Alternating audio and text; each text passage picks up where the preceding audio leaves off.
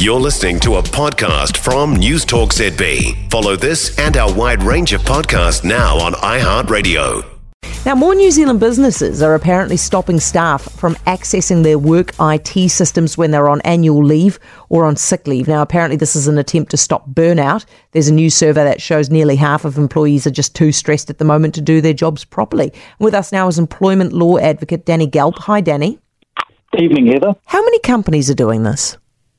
It's not as widespread as the media may be actually making out. There are a few doing it, but I believe it's actually a genuine concern for well-being of staff in general, not as a result of this alleged increase in burnout.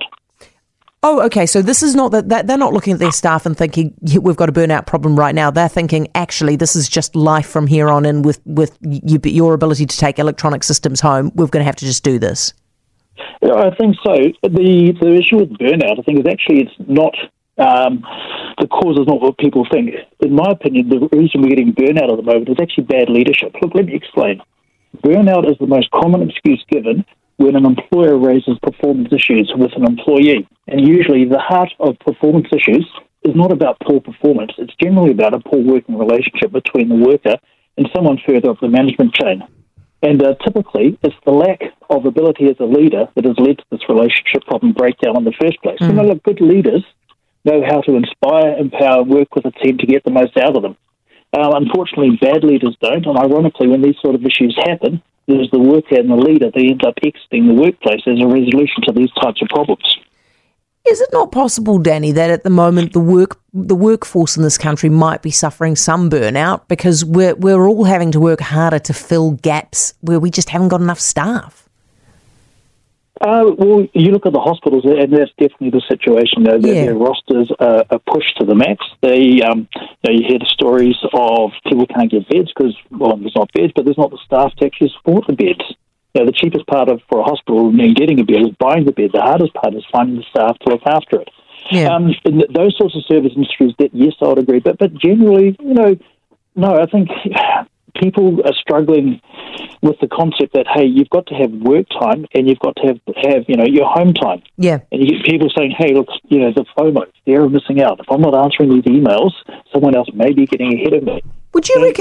Would you recommend to other business owners and other employers that perhaps they should consider doing this for their staff, turning off the systems? Well, it's not just a case of turning off the system. There's a huge amount of implication and procedures and policies that need to be discussed before you do something like this. Before you turn off someone's system, is there a handover that has to happen before they go on annual leave or sick leave? How will customers and clients be affected by such a turnover? What cover arrangements being put in place? Is the appropriate out-of-office message being sent out in these situations?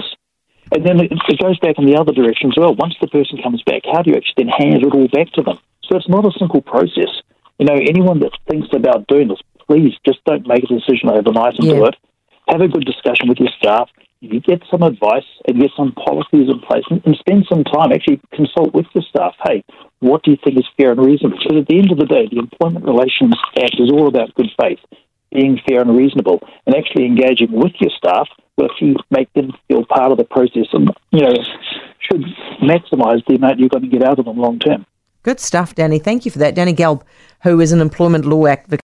For more from News Talk ZB, listen live, on air or online, and keep our shows with you wherever you go with our podcasts on iHeartRadio.